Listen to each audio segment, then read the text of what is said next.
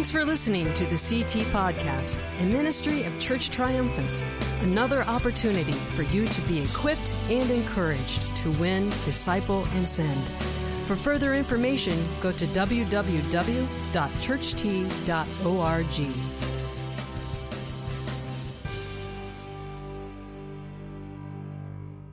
You know, sometimes God gives us heavy things. Sometimes He even gives us something to say, and we kind of look around at our lives and we take inventory of where we're at. And the problem is sometimes it's what God gives us doesn't match up with what we think the reality of the moment is. And it's almost seems contradictory. It's kind of like maybe when you're in the worst possible moments of your life, and God's asking you to have the greatest faith of your life. Maybe it's when you're presented with the lowest point in your life, and God wants you to have joy. And you say, but joy doesn't line up with where I'm at. And so all of a sudden we see the conflict. We see the struggle, the enmity between the flesh and the spirit, between what we feel that the Spirit of God is telling us, but yet what our flesh observes. And so please bear with me today. Travis, thank you for that little shout out on Twitter. I actually needed that at that moment. And so, you know, social media can at times be good. And Sir Trav, giving him a little shout out for his Twitter handle. That awkward moment when you don't know somebody's name, but you know their Twitter handle. And thank you, Travis, for that. I'm going to do my best to bring the Word of God as powerfully as He's given it to me, and I don't think I'm going to do it justice, but I would like to first just pray, because I feel so heavy and so weighty about the things of God today, even deeper than sometimes I feel them. So, Father, we come together because we have to be a community. This has to be family-based. This has to impact us, and this has to touch us where we live. You are not a God that is so beyond us and so far from us that you don't want to know us at the deepest and most intimate places of where we live and what we think and where we are. And so today, we really live out what Church T is all about, and that is making disciples, and that is creating an atmosphere where we can grow from one another. And so I pray today that as we sometimes struggle with the world around us and the chaos, and even right here in our own church family, the sicknesses and the illnesses and the struggles and the marital strife that we see going on, it seems to conflict with what your word says. And today I pray that your word would speak, that your Holy Spirit would convict us and move us to absolutely evaluate where we are in you, and to have real moments with you and with the people around us today. And if we can do that for 30 minutes, I know that you will bless it immensely. But it might be heavy and it might be weighty, and I might want to check out because I'm now having to take inventory of myself. And so, Father, I pray that we find the strength through your Holy Spirit, which leads and guides us into all truth.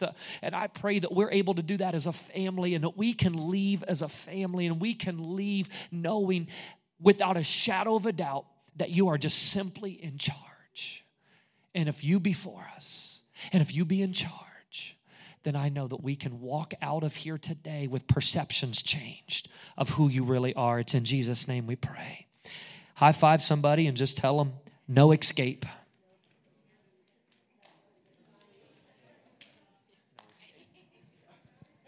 Poor Nancy. There's no escape. I will be reading out of the 139th Psalm or song. I feel like people don't even say psalm anymore. Just call it a song. This song is intense. Man, it's deep and it's powerful. It's not for the fence sitters.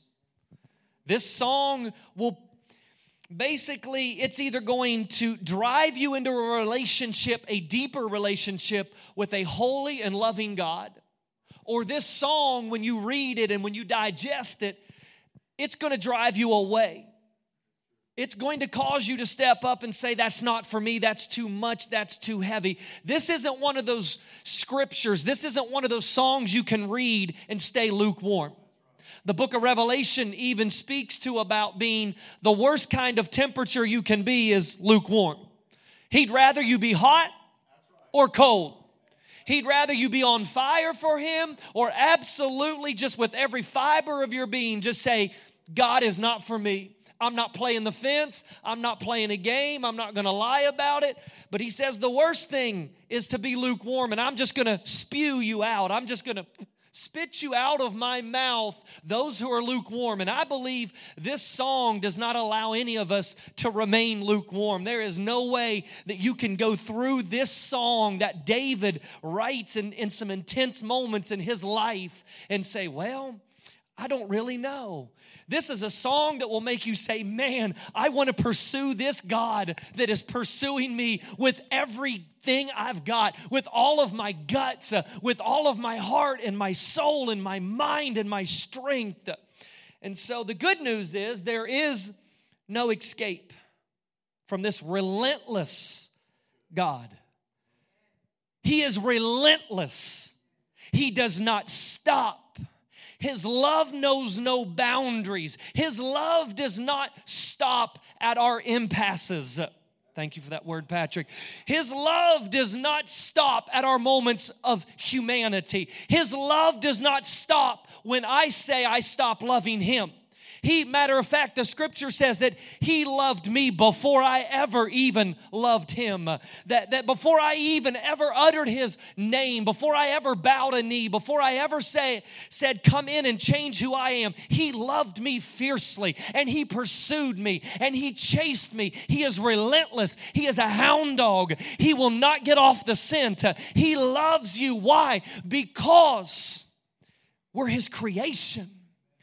We were created for the purpose of serving Him. And He knows that it is only in that intense relationship that we will really find out who we are in Him and through Him. And so Psalm 139, I'm going to read it in its entirety, and then we'll just see where we go from here. But please, if you don't have a Bible, there's one in the back of the pew there. If you don't have a Bible, that's yours. That's a gift from us to you. Take that home with you. If you're more of an guy, an electronic person, then fire that up as well. But we don't have one of those to give you. But you take that Bible in front of you if you need it. If you know somebody who needs a Bible, take that, give it to them. There is no reason in 2017 anybody should be without the Word of God in their hands in this country. Oh Lord, you have examined my heart.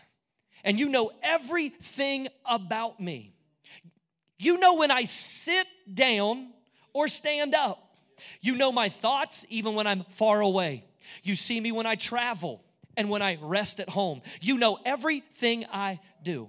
You know what I'm going to say. Oh boy. Even before I say it, Lord. You go before me and follow me. You place your hand of blessing on my head. Such knowledge, such information is too wonderful for me, too great for me to even understand. I can never escape from your Spirit. I can never get away from your presence. If I go up to heaven, you are there. If I go down to the grave, you are there. If I ride the wings of the morning and I dwell by the farthest oceans, even there your hand will guide me, and your strength, it will support me. I could ask the darkness to hide me and the light around me to become nighttime. But even in darkness, I cannot hide from you. To you, the night shines as day. Darkness and light are the same to you. Wow. You make all of the delicate inner parts of my body and knit me together in my mother's womb. Thank you for making me so wonderfully complex. Your workmanship is marvelous. How well I know it. You watched me as I was being formed in utter seclusion, and I was woven together in the darkness of the womb. You saw me before I was born. Every day of my life recorded in your book, every moment laid out before a single day had ever passed. How precious are your thoughts about me, oh God. They cannot be numbered. I can't even count them. They outnumber the grains of sand. And when I wake up, you are just still with me. Oh God, if you could only destroy the wicked, Get out of my life, you murderers. They blaspheme you. Your enemies misuse your name, O Lord. Shouldn't I hate those who hate you? Shouldn't I despise those who oppose you? Yes, I hate them with total hatred, for your enemies are my enemies. And then you can't conclude a more powerful scripture with just jumping up a whole other level. Search me, O God. Know my heart. Test me. Know my anxious thoughts. Point out anything in me that offends you and lead me along the path of everlasting life. See, perception. This is a psalm of perception. It's a song of how do you perceive God. It lays out very intricately, very detailed how He perceives us. But how do you, my question for you today is, how do you perceive Him? Because when I look back on my life, I can flat out guarantee you, it's the moments in my life where pain entered, where heartache entered, where confusion entered, where a work schedule that got a little harried jumped in, when I bit off more than I could chew, when life didn't play out the way that I had it planned out, is when all of a sudden it began to test my perception of the God that I claimed that I loved. But why would you let this happen to me? Why would I be going through this then if? Sometimes I would even lay out, and my wife and I would even have these moments. In our worst and darkest moments together as a couple, we'd begin to give our resume. Can I just talk honestly? Because we're fam. I'd give my resume. Church, my whole life, I'd start laying out why these things shouldn't happen to me. They should happen to other people. Don't I get anything, God, from serving you my whole life? Don't I get extra credit for having been born into church and stayed in church, and I've been fairly faithful, and I've been pretty consistent, and I've never done X, Y, and Z, and DB, and L, and F, and Y, and M, and all the above, and none of the above, and I realized that didn't seem to be taken into account. I didn't seem to get to escape the inescapable. I didn't get to dodge pain. I didn't get to move away and be moved away from heartache. But I gave my resume anyway because my perception was, and it didn't line up with the Word of God, but my perception was, shouldn't of all the things that I've done, and my wife, if you think I'm even mildly a decent person, you ought to meet my wife. She is just a saint. First of all, she has to put up with me, and right there, those are brownie points that get you almost to the gates of heaven themselves. And I'm thinking, my wife is such an incredibly good person.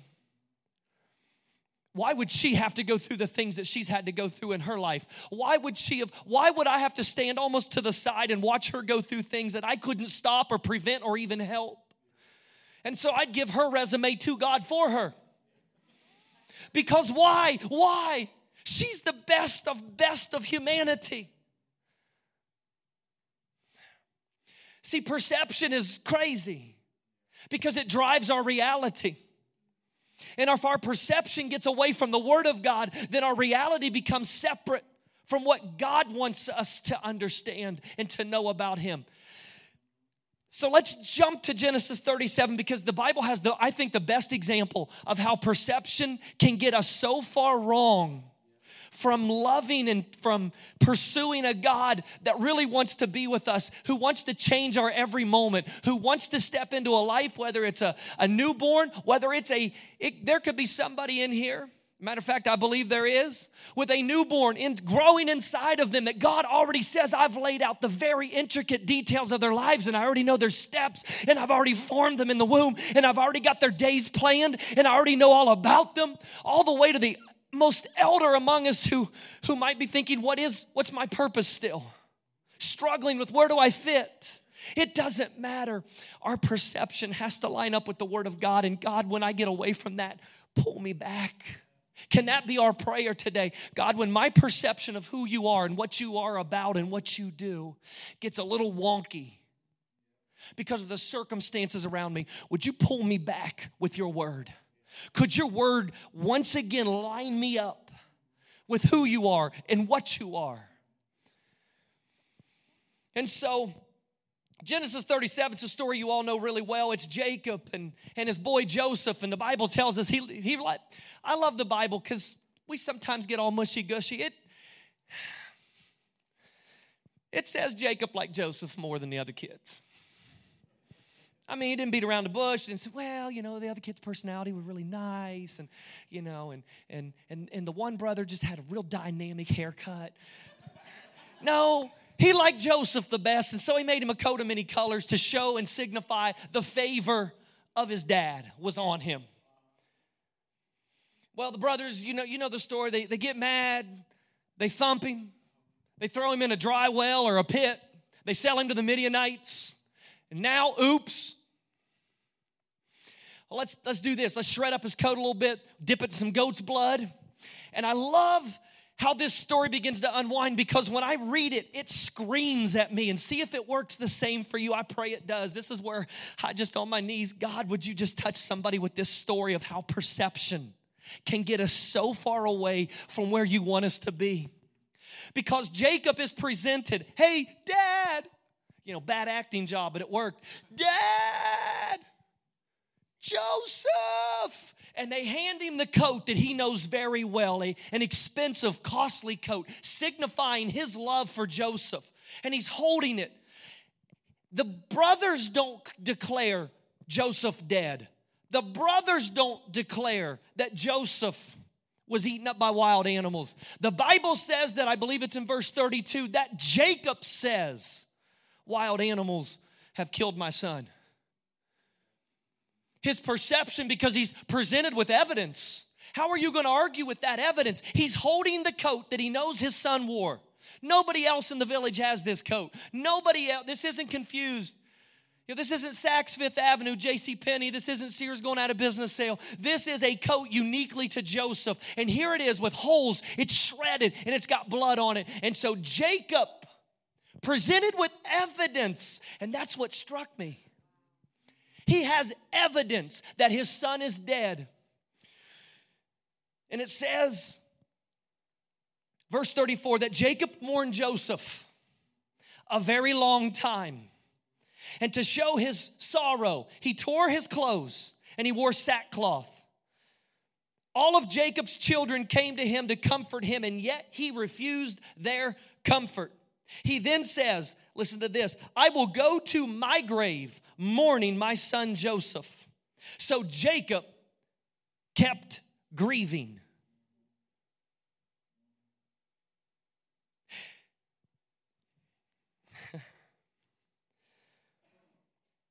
The amazing thing is the person that he's mourning for, grieving for, is in Egypt, being prepared by a God who is very much alive, who is very much going through his own set of circumstances that he doesn't understand, but he's a dreamer and he believes. And so while dad every day of his life mourns a son whom he thinks is dead, it changes the course of Jacob's life forever. Because the reality is Joseph is alive. Joseph is going through a process of eventually becoming the savior of his own family. He is eventually going to turn around someday and save the life of his father, who is every day at a grave grieving, not living life to his fullest, because circumstances of his own perception have caused him to believe a reality that isn't true. And when I read that, I thought, how many times have I been presented evidence? It's evidence, it's there that says God's left you, God's forsaken you, the people that you most trusted have harmed you, that God obviously isn't listening, that He obviously doesn't care about you, that obviously He's got plans that you thought were going that way, but obviously you must have heard wrong. And we begin to take evidence that is fake and false, and we begin to craft a reality based on that, because every day for decades, Jacob goes to a grave that doesn't exist, that he's created, and he mourns a son who is dead to him, but yet is very much alive.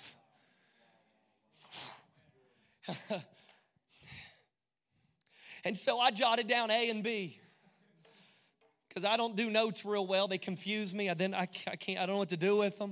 I'm not really a notes guy. I get wound up. God begins to overwhelm me.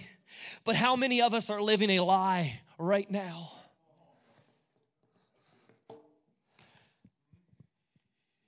How many of us right now, based on the evidence that you think you possess, and you've declared that it is your reality, what if the situation that you think is about to be your undoing is really what God is saying? I'm about to bring that situation around to be your greatest miracle.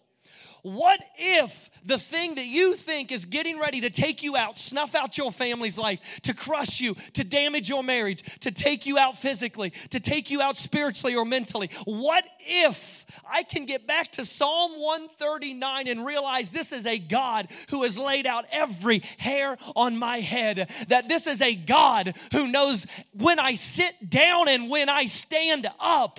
Think about that. Took note. He knows it. I'm down, I'm up.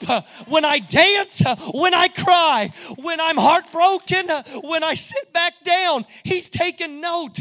This is a God that says, I use the earth as my footstool and the heavens as my armchair. This is a God who created the heavens and the earth, and He spoke out of nothing and void and said, let there be light, and let there be life, and let there be animals, and who even lovingly created us in the womb. Oh, I sat down again and I stood up, and He says, I take note of that, Greg Phillips. That's how much I love you. That's how much I delight in the details of your life. But sometimes situations cause me to forget and think He doesn't even know anything about me, because I'm presented with evidence, real, tangible evidence. I can't knock Jacob because I'm no better than that.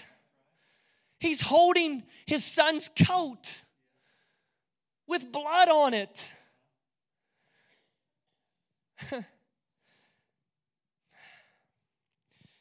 And B, how many of us go to imaginary graves already that don't even exist, to mourn broken hearts, broken dreams, broken and crushed visions? God spoke to you as a child, as a teenager, as a young adult 2 weeks ago, last week, but life interrupted that. And all of a sudden, you're forced to weigh out a dream as a child or a dream as an adult with evidence, and you can't juggle the two. And I've come today to say Psalm 139 is going to help realign us. It's going to help straighten me back out to realize that if God has given me a dream, if God has given me a vision, if I'm not dead yet, then I'm among the living. And I'm not called to be a living, just a living, hanging out being. I've been called to be a human doing. I've been called to win my world. I've been called to be the changers, that those who will turn their world upside down for the glory of the name of Jesus. And if we're called to be part of the world of the living, and I've been put into a job or a family or a place of residence, then that's where God wants me right now. And there's no evidence that anybody can present, because I need to get back to the Word of God. And I need to realign myself with Psalm 139 that says, oh, I'm down and I'm up, and He took note. And if He really cares about when I sit down and when I get up, literally the act, because I don't worry, I did my homework. I got all up in the Hebrew on that, all up in it, all up in Strong's and Matthew Henry. I'm like, I'm not preaching something false. You know what the Hebrew for sit down is? It's sit down. And the Hebrew for stand up was get up. It wasn't some deep spiritual third world kind of out there ethereal thing. It was, He really does know when I plop it down and when I stand it up. And as I get older, it goes a little slower on the way. It goes fast down and it's a little slower up. But it's okay. He knows when I sit down and stand up. So I know He knows when my heart's broken. I know He knows when evidence is presented that all of a sudden my life is becoming torn apart and shattered, and I don't know why. But I've got evidence. And God says, yeah, but Psalm 139 is my evidence. There's no C, don't get excited. But I wonder how many of us go to imaginary graves. That church service you were at one day, that altar you were at might have been in the car, might have been in your bedroom, might have been in your living room, it might have been in a hospital room, it might have been the moment you said, you know what, God, if you deliver me from this, God, I promise this. And when I'm in the moments of my greatest frailty, I don't want to, guys, I don't want any of us going to graves that don't even exist. Jacob is kneeling at a grave of a dead son, weeping. He's not even being the dad he's called to be to his other sons and his other daughters. Why? Because he's so locked in that his son Joseph was taken from him too early. He's at a grave weeping and crying about, you've stripped away from me my favorite son. You've stripped away from me the very thing that got me up in the morning. He was the son that I went fishing with and that I loved the most. And we were so connected and so close, and he's gone. And it is at a grave that's fake. God, help us to not fall down at graves that don't even exist. And it changes who I am. And I can't even be the dad I'm supposed to be to my kids. And I can't even be the husband I'm supposed to be to my wife with what the Word of God says that I'm called to be. I can't even be the individual that God has placed me at Tocatli High School. I can't do anything. Why? Because I'm at a fake grave holding evidence. And God's saying, it doesn't matter. You have all the evidence in the world. Wow. Back to Psalm 139. How am I doing on time? Oh, my goodness. Yeah, don't worry. Timers are just to tell you when you need to start preaching hard. That's what a timer is. So if we're in softball mode, I'm like fifth inning right now. Bases are loaded, though, so careful. Back to Psalm 139, the early part shows us the intense desire that God has to know us. But here's the part that got me, man. Here's the part. If you could see me in my living room, even my wife would think I was weird. So I do it after she goes to bed. I got a pretty nice sized living room, just this one room, and we don't like coffee tables and stuff. I kind of like the open feel. I was in there just like on the rug, like, wow. Like it hit me. It got me. It put me in my feels. I got in there because all of a sudden, I love it when the Word of God just grabs you and goes, get back to the plumb line. Get back to where you were called to be. And I have to say, God, wow, you really delight in every detail. You really do delight in the details of my life that I think are minutia, that I think are random, that I think don't even matter. I don't even care when I sit down and stand up. That I don't go, wow, this is a powerful moment. Woo! Wow. Everybody watch. Woo! Ric Flair. I mean, wow. Look, I sat down and I stood up, but I serve a God who pays attention to that. And then I love it when the moments I act like a little child. And I think he doesn't take note of my deepest tragedies. And I think he doesn't know when I'm heartbroken. And he doesn't know when I failed as a father and as a husband, and when I've failed at just being me that he's called me to be. When I mess everything up the whole week. And I think, where are you, God? I don't hear him. Oh, God. Psalm 139 just brings me right back to it and says, hey, the 577 times you sat down, stood up this week, he logged them. Oh, he knows every hair on my head. Oh, they're spiky. I spike them because it hides the bald spot a little. I'm doing what I can, guys. We're in like the 9th inning for some of this, and I'm doing what I can. Or I'm Steve Gelliland, and I'm like, I can even number those. But it's okay. He knew how many Steve had. He knew how many Steve used to have. He's still, and here's why. This is when I started dancing in my living room. Verse 4 nailed me a little bit. Didn't want to hear that. Like, oh, you knew me. You know the thoughts I'm going to say before I say them. That's a problem. But so I didn't dance on that. I thought, oh, probably should check my thoughts, my heart. But he said this.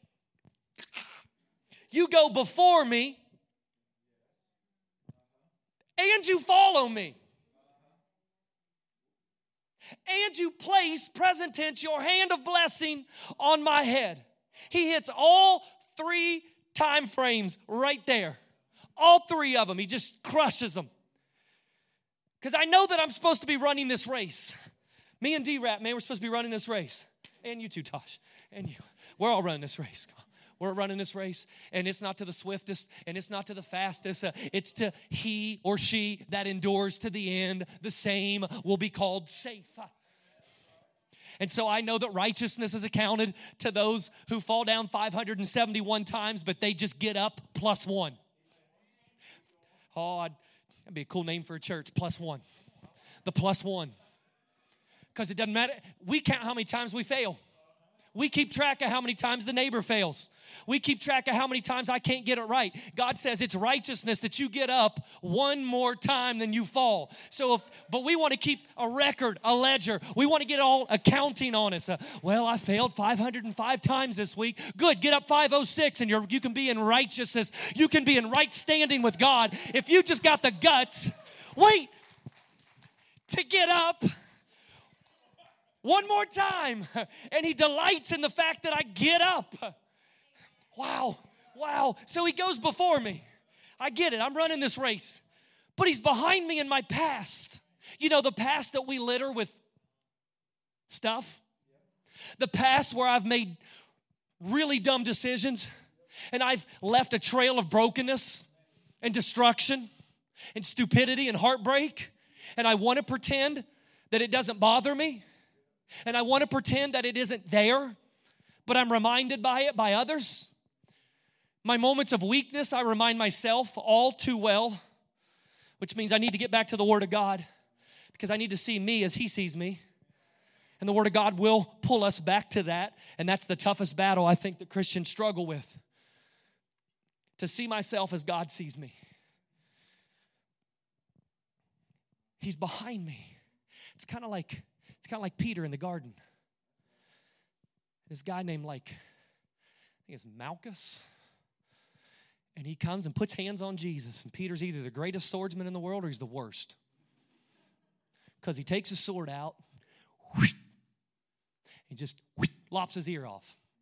This guy's either the most incredible marksman ever with a sword, or you really don't want him on your team in like Braveheart 103. You just don't pick him. He's last. Because he obviously tried to cut his head off and just sliced his ear.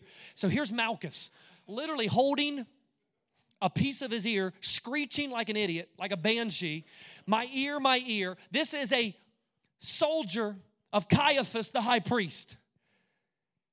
You are going to be, at best, jailed for life, probably put to death for taking a sword out and striking the soldier of a high priest. Peter's future gone. At that moment, a mistake and an impetuous moment where Peter lost his temper and he got riled up. He made a boneheaded, dumb decision that has now effectively cost him his future. And I love what Jesus does in the midst of all the chaos, in the midst of knowing where he's got to go.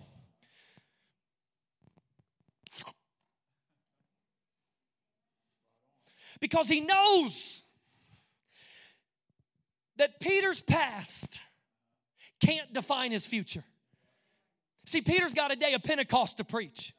Peter's got a moment where he's going to step out and start preaching the good news. Where he's going to begin to preach the book of Acts. And Jesus knows I can't let his past define his future. And when Jesus does that, see, Caiaphas can go to the high priest and say, hey, Peter cut my ear off. And Caiaphas will go, and everybody's like, I saw it. Dude just lopped his ear off into dirt, all dirty, and it was like a little piece of cartilage, all this. And it shriveled up real fast because it wasn't on, Dr. Beam, maybe you can help me out here. I don't know. Have you ever seen an ear?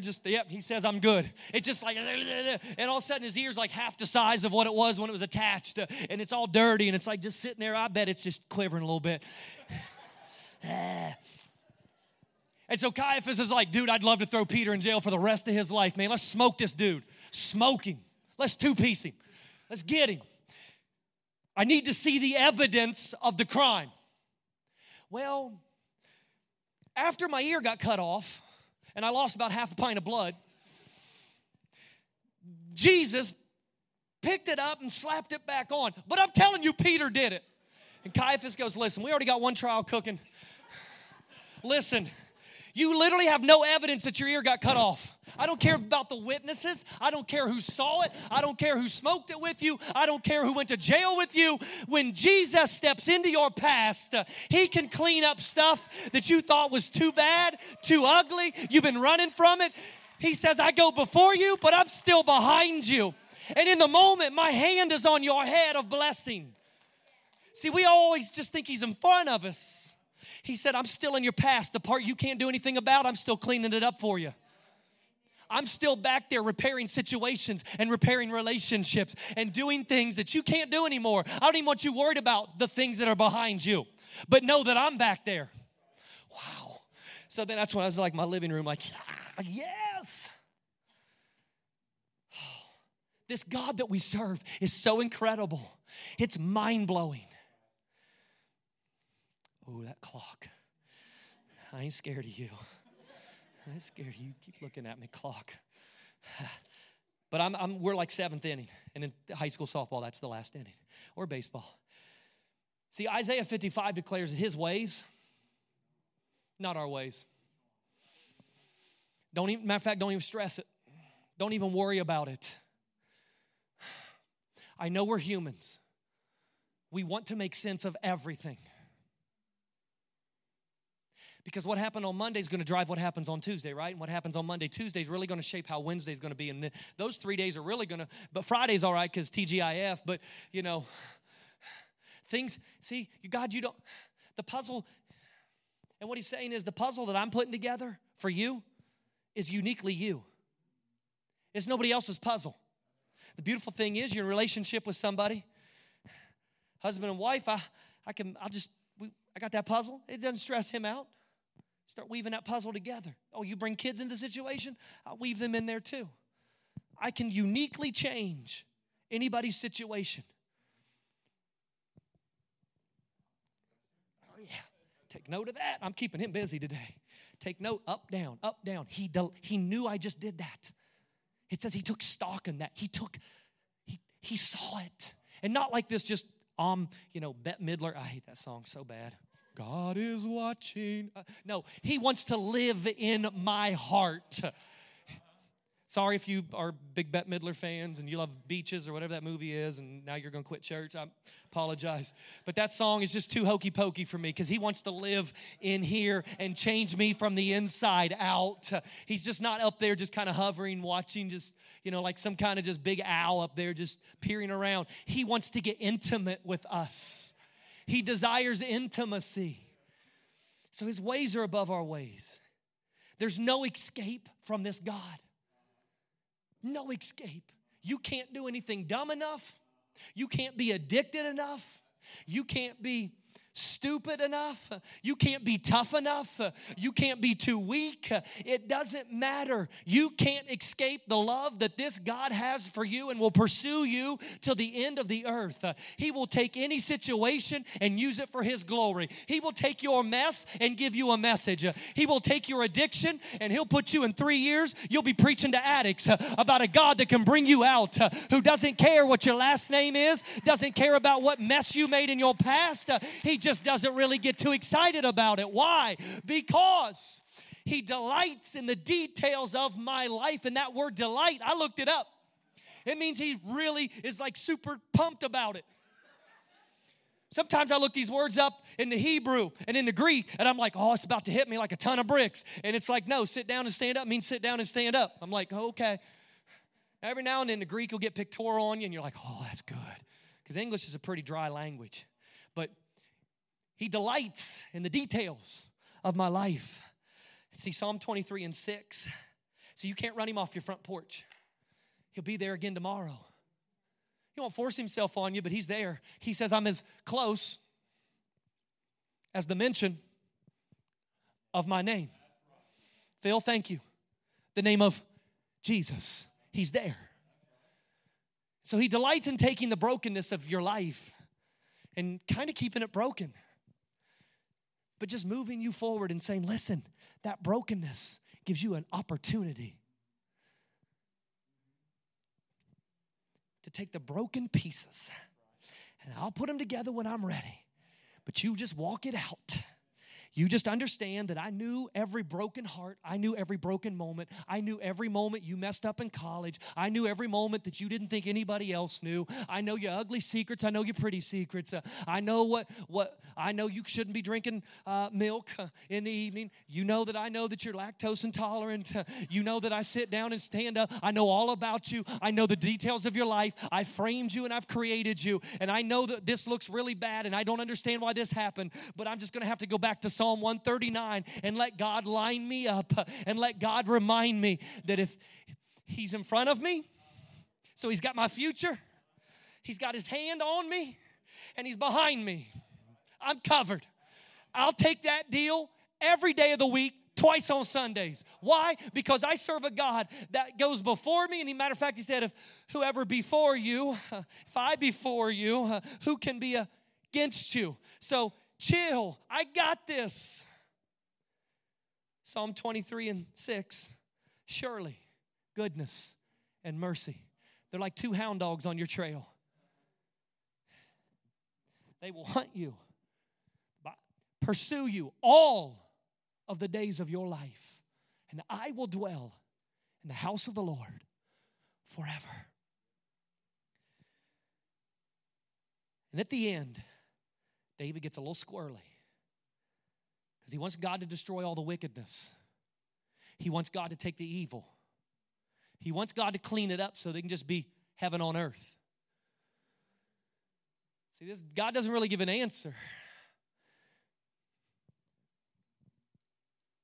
But David knows that he's about to step into an area that we can't step into. See, I've got to love my neighbor as myself. Like Nancy was talking about, I'm called to listen to the voice of a God who will put me in places that I don't understand and send me into missions and fields that I don't feel I'm ready for, but He's calling me. And if I have Psalm 139 on a note card, hint, hint, and I got it stuck to my bathroom mirror or my headboard, hint, hint, or I've got it on my car's mirror in the morning, hint, hint, pieces of this that remind me that He delights that I sat down in my car and He took note of it and He knows that. Makes me want to pursue a God that's pursuing me that heavy. Makes me want to run into His arms. It makes me want to pursue Him. Why? If there's a God that cares so much about me, when I'm in my basement and I think I've escaped from everything and I'm in my basement because I don't want to handle the life and I don't want to handle the world, God is still saying there, right there, saying, would you just open your mouth and say, Jesus? It's all you got to say. Jesus, I need you. I need you to change the situation. And David says this, and I'm done. I don't know if music and all of that. I get confused by all this stuff. But the greatest prayer we can pray, and we're going to pray it together today. Search me, oh God. Know my heart. Do you realize how dangerous that is as a prayer? Because the Bible even says that your heart is wicked. What man can know it? Your heart is full of things. Just follow your heart. Please don't. Please pray it out. Please get the Word of God in you. Have people in your life that will speak to you. Please don't follow your heart. That's a worldly saying, and I just follow your heart. I'm sure we could probably line up the walls with testimonies of people that followed their heart, and oops. It's like a bad Britney Spears song. I did it again. Like, followed my heart. Oops. Hashtag too soon. Sorry, guys. So, this prayer is so intense. This prayer is so powerful. Search me. I'm giving you permission. A God who uses the earth as His ottoman, who reclines in the heavens, knows when I sit down and stand up, and I can give Him permission. I can actually tell Him, this is open for you. Would you walk in? Which means He won't barge in. Which means He will stand and knock. But He's a gentleman. He isn't going to just barge into your heart and start rooting through your drawers. He will knock, and He will let situations cause you to reevaluate life. And He'll take the ugliest thing and make it the most beautiful thing you've ever seen. He'll take the nastiest situation and say, just let me work it. You stay out of it. Let me work it. You just keep running the race that I've put before you. But I fell. Get up then. Okay. Search me, oh God. Come into my heart. And if there be anything in here that you don't like,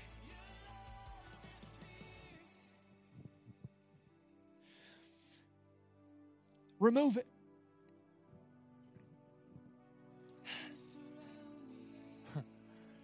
It's yours. You take it.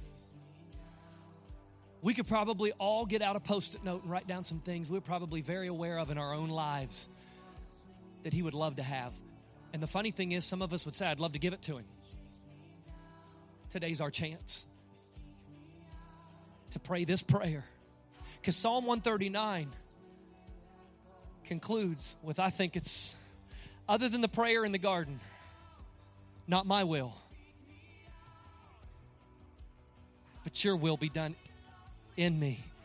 There aren't very many more powerful prayers that just cut to the heart of where we're at as human beings. Search me. Tear through me. See, because 1 Corinthians 13, 7 and 8 says love never gives up. Never loses faith. It's always hopeful. It endures through every circumstance. You can prophesy and speak in unknown languages and have special knowledge, and it will become useless, but love will last forever. He wants to do this through the vehicle of love. I feel so weighted because even though we've really had a good time moving through Psalm 139 together, I know there are people in here trying to battle circumstances. Tears just ran down my face as I saw a family over here trying to put pieces together. And I feel so inadequate with answers. I don't have them. But Psalm 139 grabs my heart and reminds me that if you know when I sit down and you literally take stock of when I stood up, that you know exactly what's going on in my family's life. You know exactly what's happening in my heart. You know exactly what's happening in my marriage. You know exactly why. And so that's the comfort that I think the Word of God offers today. And if we could pray this prayer together, I'd love it if you just grabbed a hold of somebody. If you feel like getting up, marking 7 pews over because somebody caught your eye 27 minutes and 13 seconds ago and you logged that down, be sensitive to the Spirit of God. But I'd love it if you could just grab somebody's hand next to you.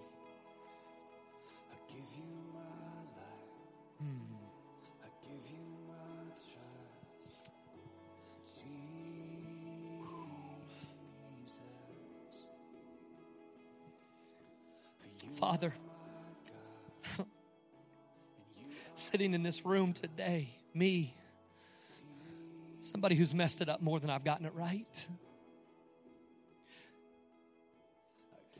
Sitting in this room today are people battling addiction, wondering all of the years that they've left behind them in ruin and the relationships that seem to be forever broken. I'm reminded in Psalm 139 that you are before me, but you are behind me, cleaning up my mess. That's the kind of God that you are, that you will do that for me. I can't go into my past and clean up messes, and when I try, I just make bigger messes. But you're a God that loves me so much that you've got my future paved for me. And your hand of blessing is on me right now, but you're behind me too, making sure that I don't get brought down from behind by an enemy. There are families battling cancer, and there are families battling marital issues. There are people sitting here thinking, so frustrated, when's God going to call me to the mission field? When's God going to give me that word that I've been praying for and fasting for? What is my next role at Church T? Where am I at in my life? I've tried to take stock of that. I've tried to evaluate that. Let's pray, God, search my heart. I'm giving you permission right now. Let's pray this as a church, as a family. Father, I am giving you express permission right now to come into my heart and to search it. Know my heart. Test me. Know my fearful thoughts. Point out anything that offends you. And I then want to pray this prayer.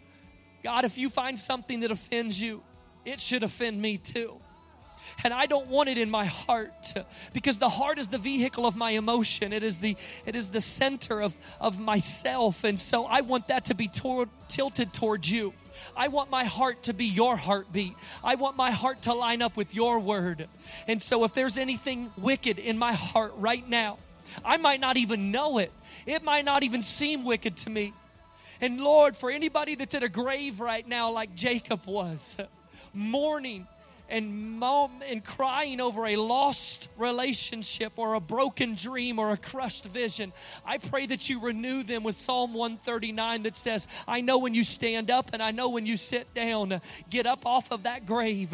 Get up out of that place that I haven't called you. I didn't ask you to sit and mourn for things that aren't even real. Just accept the fact that I am God and I am God alone. And my Spirit will lead and guide you. So, Father, I pray today that you just change us from the inside out. That you give those who came in hopeless, hope. That you give those who had no direction, direction. That you gave those who came in mourning, that you send them out rejoicing. Even in the midst of the craziest circumstance, nothing is more powerful than somebody that has a right to mourn, who says, no, the joy of the Lord is my strength. And so, Father, you know all of the battles being fought and being waged in here. But Psalm 139 just reminds us that you love us fiercely, that you know my details of my life, that you knew me before I was even formed in my mother's womb. Wow. Father, we're overwhelmed today by your presence and by your strength and who you are. We just lay down our lives to you and ask you to go through our hearts this week. Your word will light our path. It'll be a lamp to our feet. Jesus, you are amazing. And from everlasting to everlasting, you are God. You are my Alpha and my Omega. You are my beginning and my end all at the same time. Jesus, thank you for loving me. Thank you for pursuing me. And I pray that you pursue us till the end of the earth. And I pray that every person in here, when you knock, will open. Jesus, thank you so much. And it is in your great and mighty name we pray.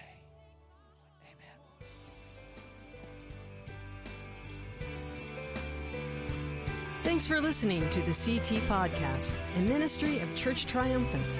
Another opportunity for you to be equipped and encouraged to win, disciple, and send. For further information, go to www.churcht.org.